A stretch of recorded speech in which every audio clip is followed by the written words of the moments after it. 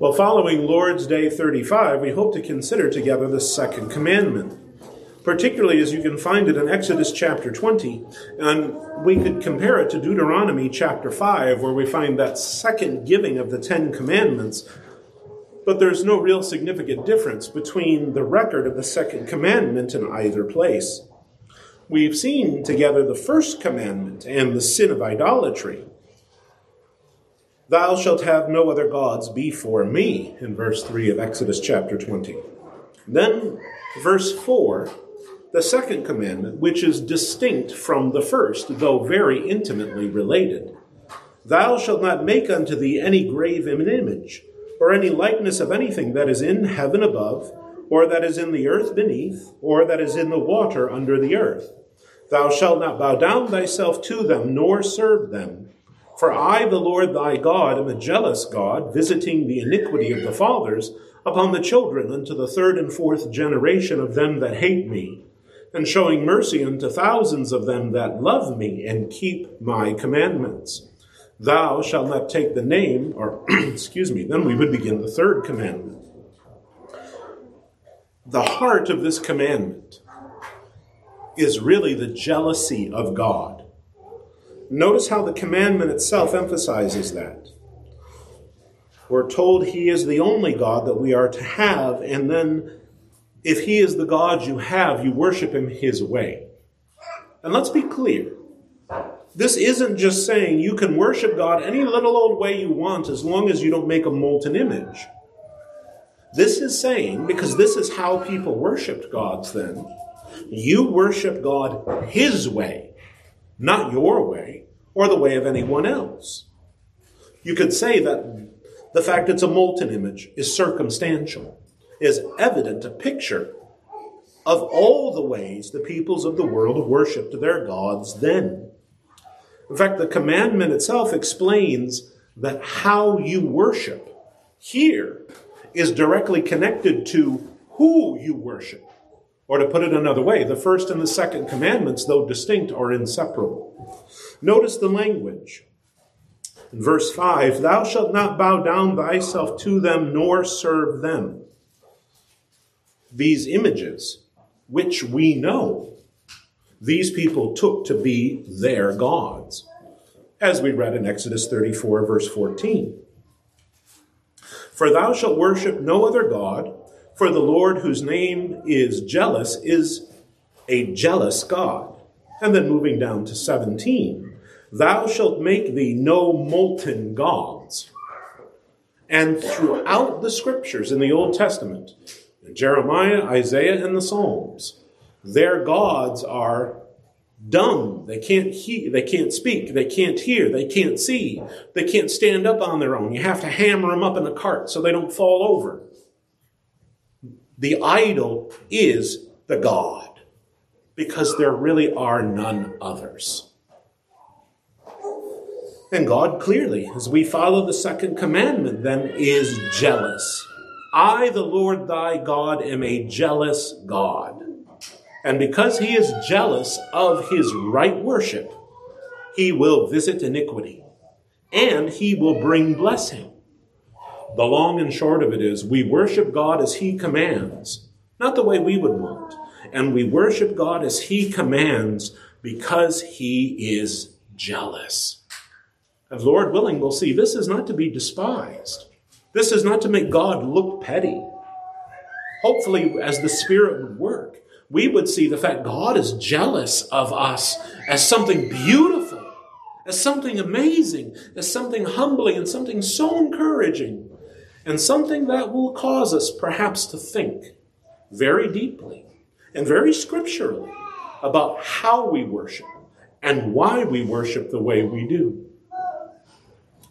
But if I may be quite direct, but if you are not direct, if you are not gripped by the jealousy of God, how you worship won't really matter. You may have the way you like to worship. You may have traditions you like to keep. You may have other ways of approaching God you think are good. But unless you're gripped by his holy jealousy, and you see you need to worship his way, you're not going to really find the motivation you need to search the scriptures. You'll judge how to worship based on what you want, or what other people are doing, or what you find comfortable, or God forbid, what you find reverent, rather than what God says is reverent. Well, the jealousy of the Lord, our God, to reason to worship as he commands. Well, with this blessed reason given in the second commandment, there's a couple presuppositions or a couple things that are assumed about this command. And we might say we need to assume, firstly, the context of the fact God has called us to worship him. That's what we see very clearly in Exodus chapter 20. After all, boys and girls, who are the ones being called to worship here? Is it the Egyptians? Is it the Canaanites? Is it the Hittites? Is it, as we read in chapter 34, those nations being called in judgment? No, this is Israel. God spake all these words, saying, I am the Lord thy God, which have brought thee out of the land of Egypt, out of the house of bondage. These are his people. He has saved and have a special relationship to him. Those are the ones who are to have him as their God and none others, the first commandment. And they are to worship him his way and no other way, because he is jealous over them. Notice it assumes firstly, presupposes a special relationship with God. In congregation, every one of us here today has a special relationship with God. He has called us here to worship him. He has commanded us to come. Boys and girls, why are you here? To worship God. Are you here because your mom and dad go to church here? Are you here because you wanted to see your friends? Are you here because you know this is the right thing to do?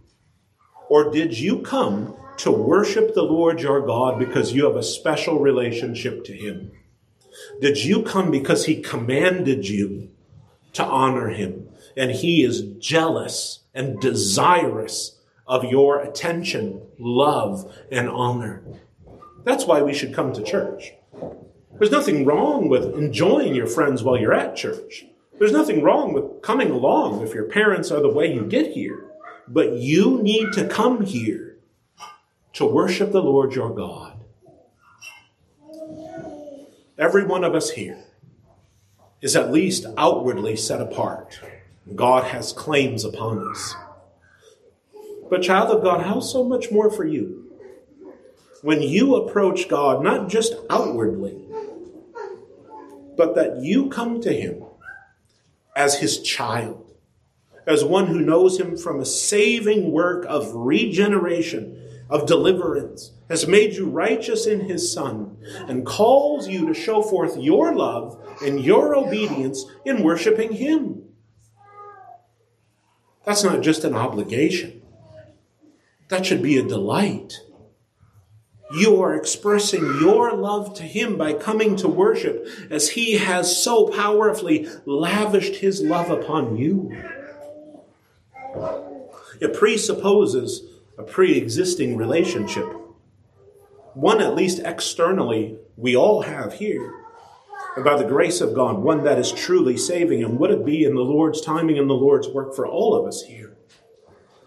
But it not only presupposes the reason is connected with that blessed relationship, but notice it's also connected to the first commandment. The first commandment. It might seem obvious, but the first commandment comes first. Thou shalt have no other gods before me. No other gods. Not Ashtaroth, not Baal, not your bank account balance, not your own ingenuity, not your own rights. None of it. None of it. God comes first. And if God is not first, how could you honor his jealousy? If God is not first, what difference would it make if you went through the motions of worship? Sad to say, a lot of people do. It's very sad, isn't it? Imagine that. You go to a church your whole life from when you're a child, and you know all the songs you sing. You know all the Bible stories. You know all the right things to do. Maybe you're the first To tell other people when they come to church, they better figure it out and they better do it this way and they better follow all these rules and regulations and all these customs that we have, or else. Because this is the way. But you don't love the Lord. There's no desire for him in your heart. What a folly it would be to worship the right way according to you. But you don't have the right relationship with God yourself.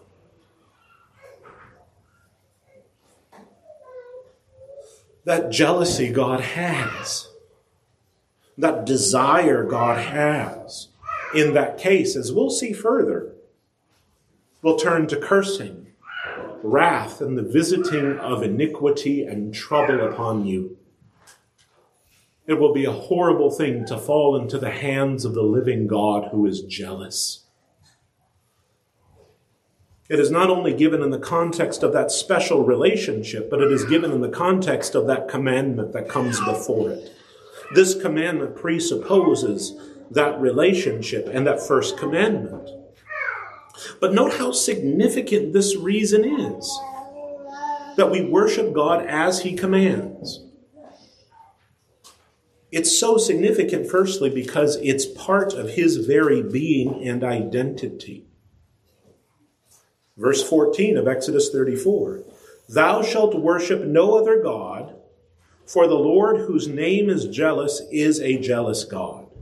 That's where people will say, well, that's the first commandment, not the second. But in Exodus chapter 20, it is the second. And it is in the context not only of the first, but it is the context of how that firstness is expressed in worship. "Thou shalt not bow down thyself to them, nor serve them. For I, the Lord thy God, am a jealous God, visiting the iniquity of the fathers upon the children unto the third and fourth generation of them that hate me, and showing mercy unto thousands of them that love me and keep my commandments."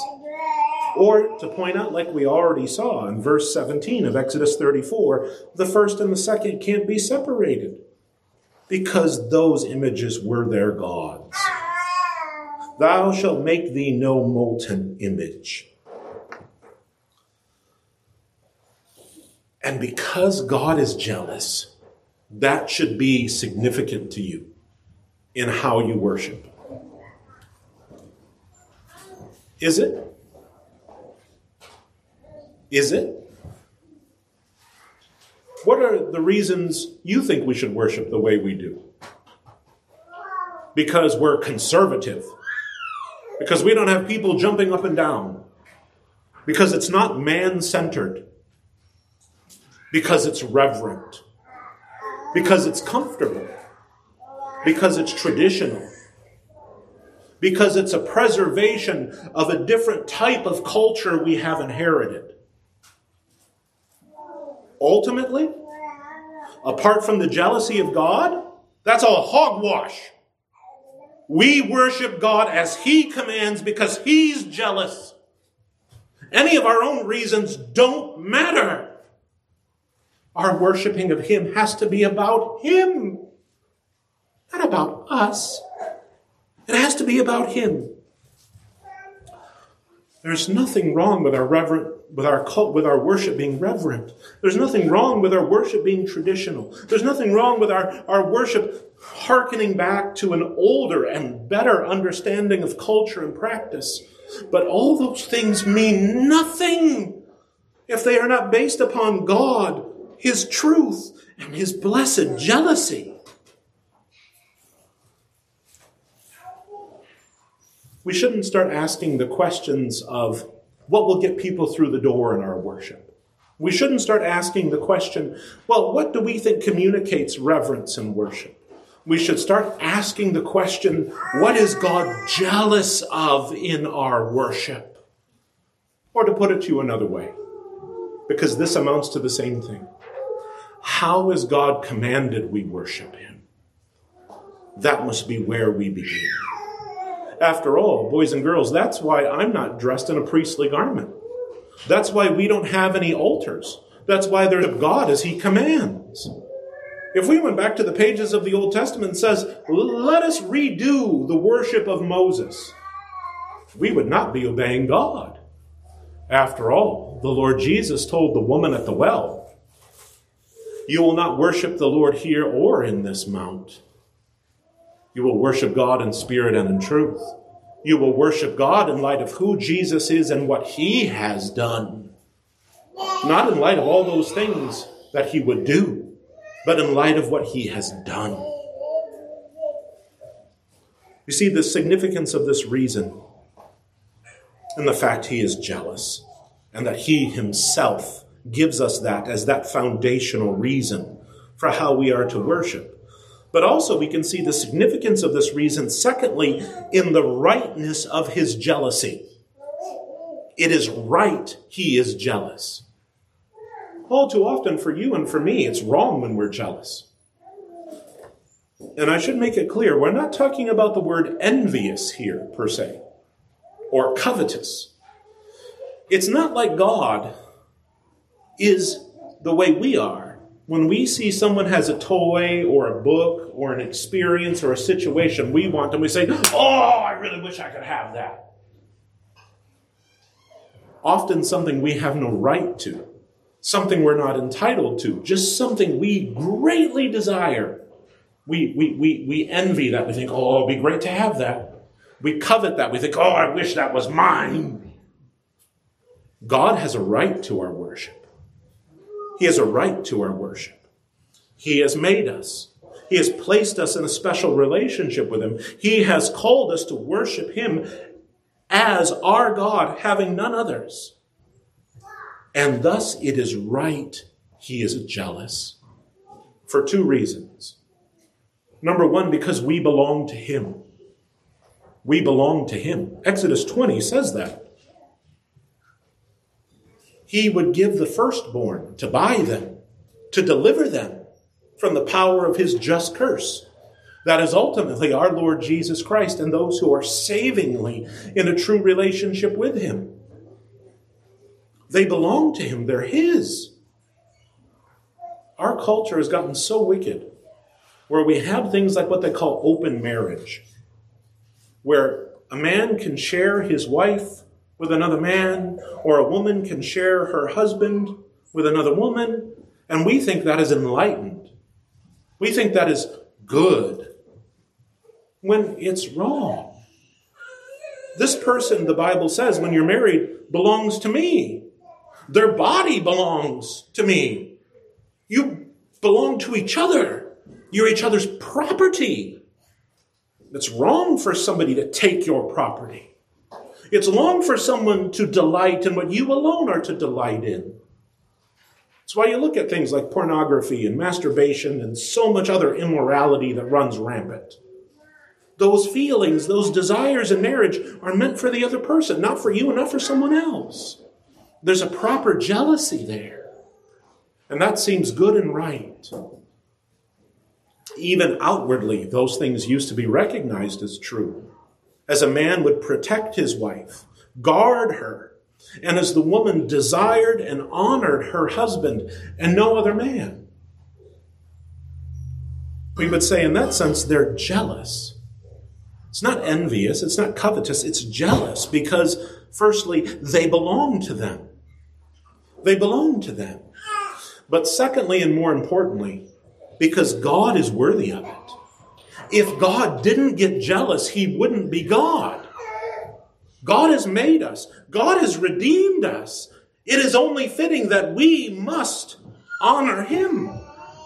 If God didn't care about himself and his own work, we'd think that was foolish. Don't men take pride in their labor, so to speak? Aren't they jealous of what they do? So much more God with us and so much more God with himself. If God wasn't jealous over us, he would be denying himself. If God said, "Oh yes, it's okay for you to worship me any way you want, just like you can worship any God you want," he wouldn't be God. He is worthy of the honor. He is worthy of the glory, and none other. And if he is the only one, it is his prerogative to say how he must be worshipped. Notice how, again, the first commandment, second commandment go together.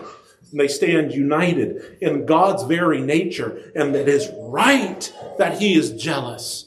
And if he wasn't, he would be an idolater. And isn't that a beautiful thing? God is no idolater. So out of his jealousy for his name, he won't let us be idolaters either. He's no idolater. So out of jealousy for himself, his own name, and his own work, he won't let us be idolaters either.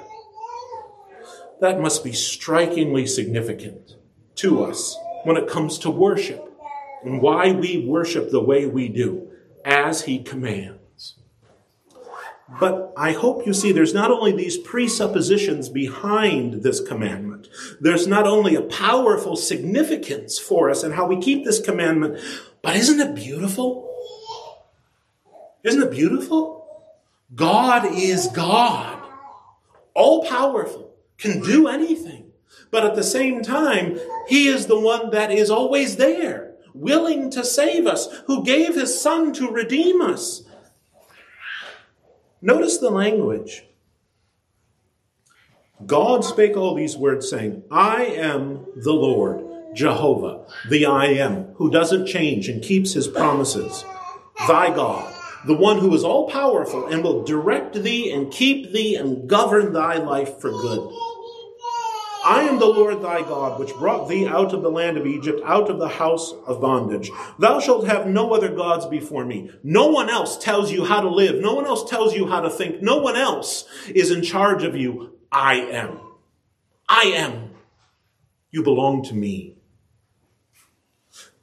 And thus thou shalt not make unto thee any graven image, or any likeness of anything that is heaven above, or that is in the earth beneath, or that is in the water under the earth.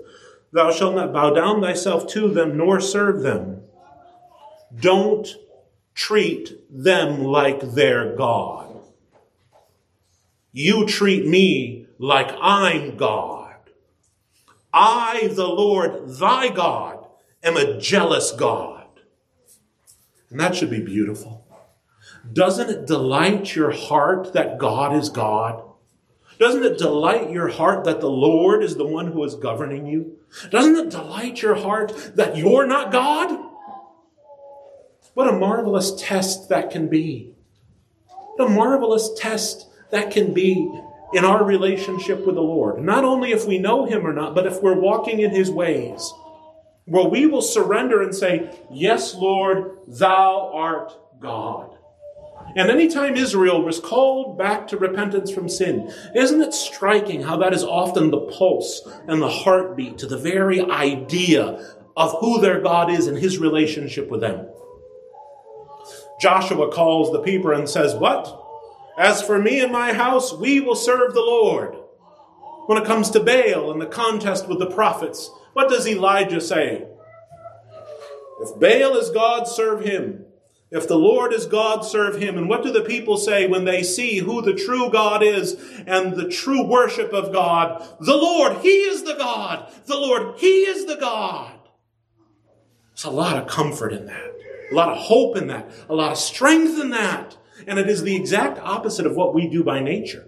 It's the exact opposite of what we think. It's the exact opposite of how we feel. And it's the exact opposite of what we did in the Garden of Eden. God said, don't eat of the tree of the knowledge of good and evil. God says, I am the one that decides good and evil for you. I am the Lord your God. And Adam and us all in him said, no, I will decide what's good and evil for me. I will be like God. I will be my own God. I will not have thee to be my God. And thus I will.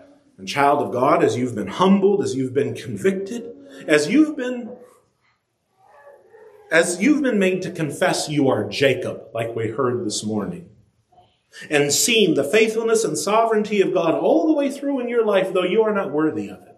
And you realize, though you halt upon your thigh, and you're weaker than you were before, you're stronger than ever, because you have the Lord your God, who has called you, made you, and is leading you.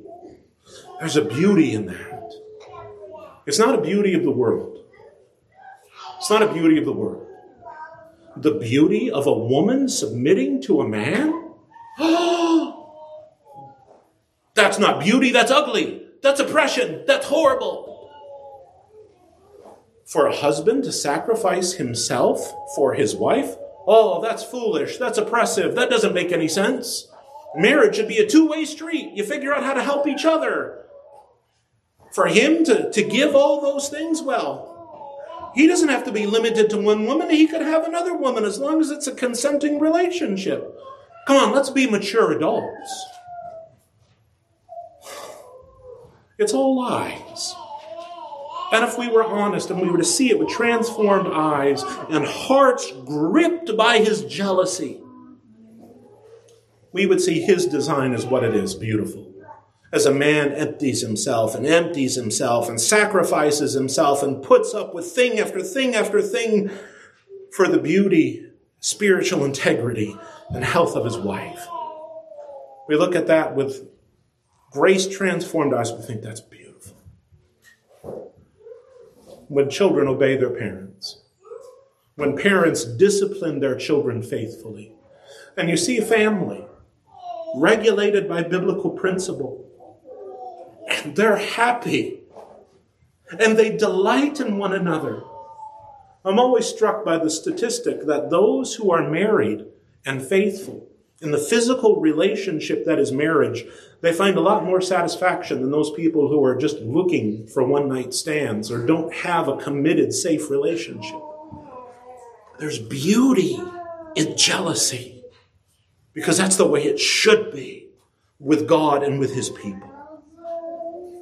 You ever think about that? That has to fuel your worship. That has to fuel your worship. Has to get past tradition, has to get past custom, has to do with what you think or what will work or what will be practical. But say, what does God want? And further, why? Because though we won't take the time to see it now in this message, the why is always Christ. Always Christ.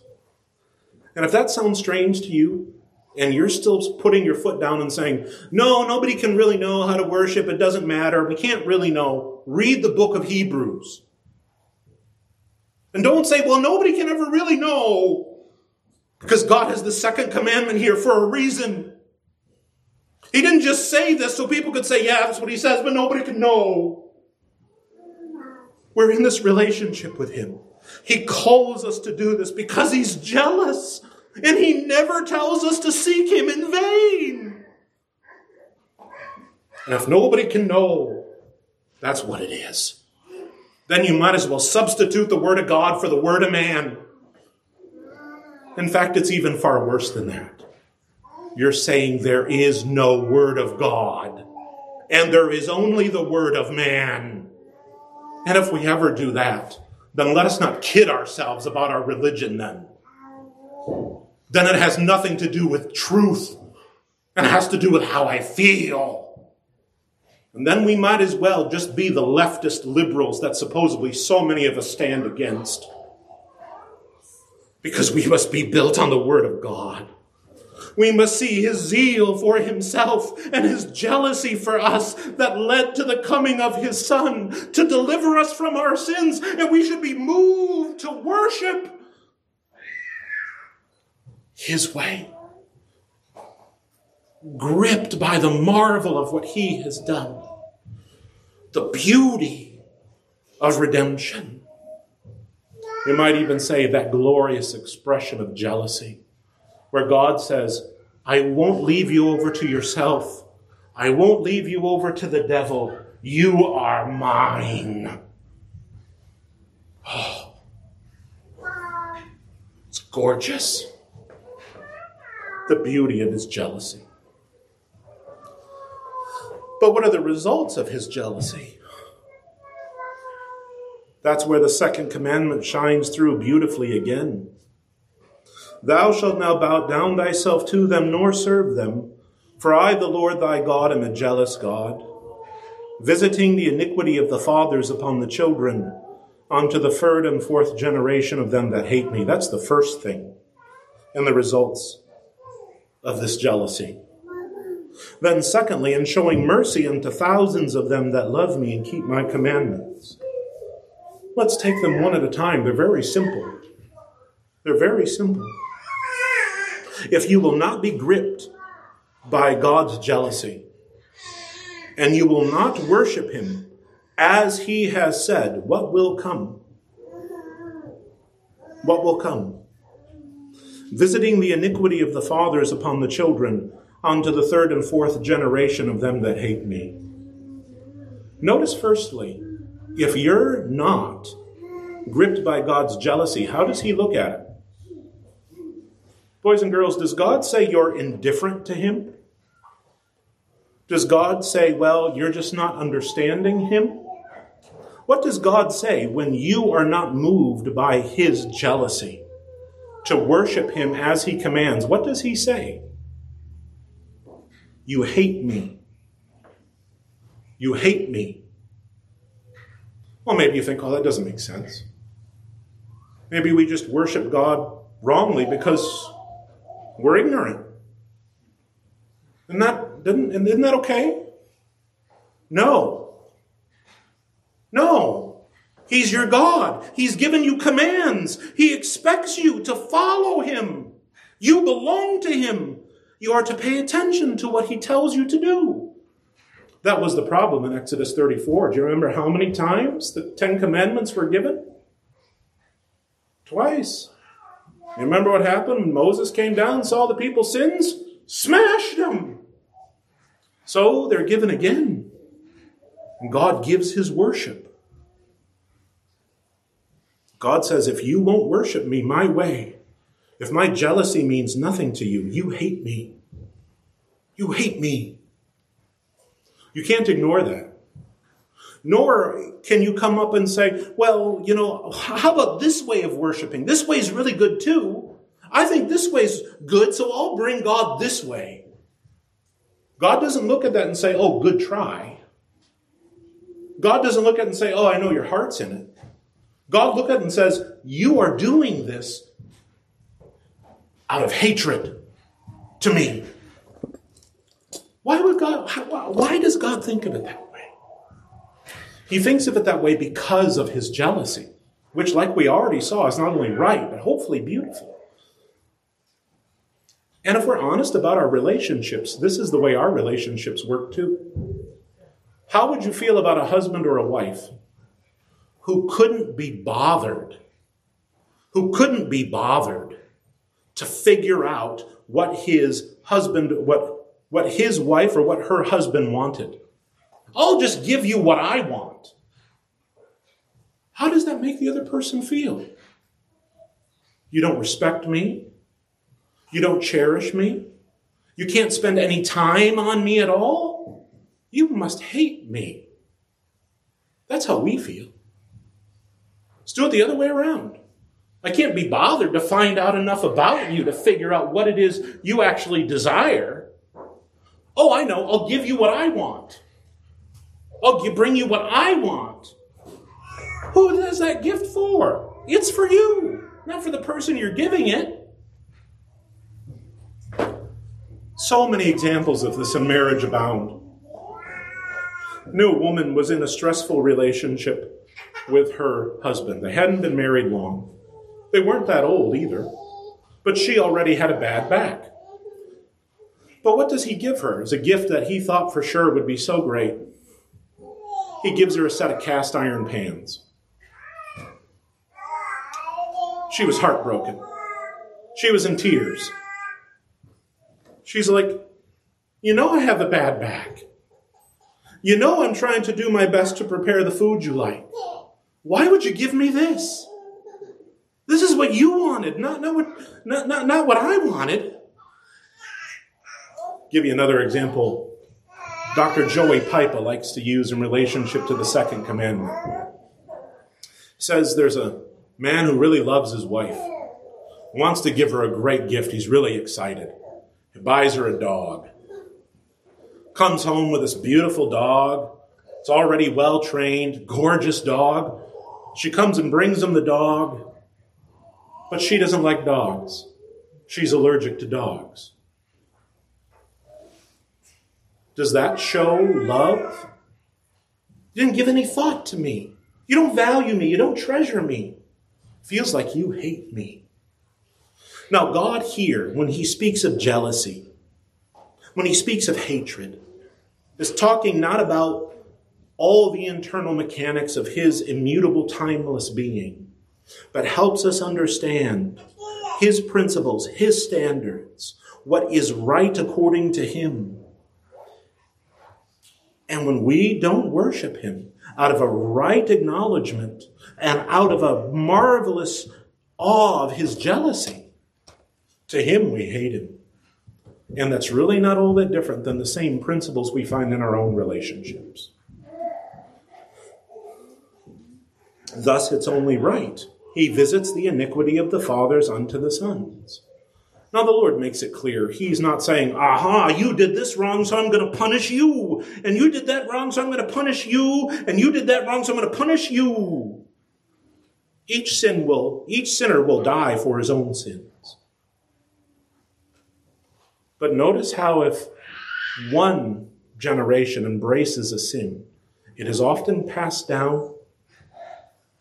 By the grace of God, those things can be changed, but sins and habits of sins, to use the language of the New Testament, the deeds of the flesh, and the patterns of behavior we not only teach our children, but model our children. I hope we all understand how foolish and downright stupid it is to say, do as I do, or rather, do as I say, but not as I do. You couldn't find a more broken method of parenting. Children do what we say by the grace of God, and they should do what we do as we follow the grace of God. But if we forsake right worship, things will not last. That's what the sin of Jeroboam was all about, like we've considered previously. And notice, though, by the grace of God, it's only 3 or 4 generations. Think of what it could be. Maybe you can plot yourself in that course of generations as how the Lord has taken you and brought you out of false teaching, or brought you out of a less faithful way to a more faithful way, when God could have just let you go. But notice it's not only visiting iniquity unto the 3rd and 4th generation, but notice as we would seek to follow the Lord and recognizing his jealousy, showing mercy unto thousands of them that love me and keep my commandments. And that's just like what the Lord Jesus said. As he is the living illustration of God's jealousy for us, as he is the perfect worshiper of his Father that none of us have been, what does he command us to do? If you love me, keep my commandments. He doesn't say, if you love me, ignore it, because nobody can really know what I command. He expects us to be gripped by his love, gripped by his jealousy, and pour ourselves over into him and his word. We had a really great discussion in the sermon discussion. How do you hold on to God? How do you hold on to God the way Jacob did? How do you keep wrestling? How do you obtain the blessing? And we talked about it in the context of, what do you need to do to not let go? You need to talk to God in prayer. That's often how wrestling is described. But also, you need to search the Word of God. To search the Word of God. And to put it quite simply, you need to talk to God, and God needs to talk to you. That's how any relationship works, isn't it? Even when you're so in tune with each other, you don't have to say anything. Or even if you're so in tune with each other, you complete each other's sentences and thoughts. What happens in marriages when you quit talking to them and they quit talking to you? When you quit listening to them and they quit listening to you? It's the opposite of holding on. It's letting go. It's letting go. Let us hold on to God even as we are gripped by his jealousy. And the beauty of him and his work, let us strive to be faithful in worship and embrace the blessings that will come. as we raise our children in his fear and worship rightly, not only here, but in family worship and in private worship, so we would know God's blessings to thousands. And boys and girls, this isn't thousands of people. This is thousands of generations, showing mercy unto thousands of generations of them that love me and keep my commandments. This world is, I think, somewhere over 6,000 years old. I know I'd be laughed to scorn for some, but I hope not among us. And some people have done the math and they wonder if we even reached 1,000 generations. And notice how God has still kept his church and grown his church, as she has gone from one small group of people in the Middle East, from Abraham, called out of Ur of the Chaldees, to Israel, God's people, called out of Egypt. Now to the very ends of the earth, we cover the globe, as the power of the Spirit was poured out at Pentecost, and she continued to spread. What a blessing. I hope the results of this reason would be enough to motivate us. I hope the beauty of this reason by the grace of God would motivate us. I hope the significance of this reason would motivate us, and the presuppositions that undergird this reason would motivate us, but that we, by the grace of God, would seek to obey him because he is jealous. As we understand how marvelous and how glorious that is. Amen. Let us pray. Our Lord and our God, our Heavenly Father, forgive us for not rightly esteeming thy jealousy, for it is right, it is good, and it is beautiful. But rather, Lord, out of thy jealousy, drive us, move us, call us, draw us to thee through thy word, through prayer, so that we would simply not worship out of custom or tradition or preference or the wisdom of men, but that we would worship according to the word, out of thankfulness for Jesus Christ, according to thy blessed design, not only in creation, but also in redemption.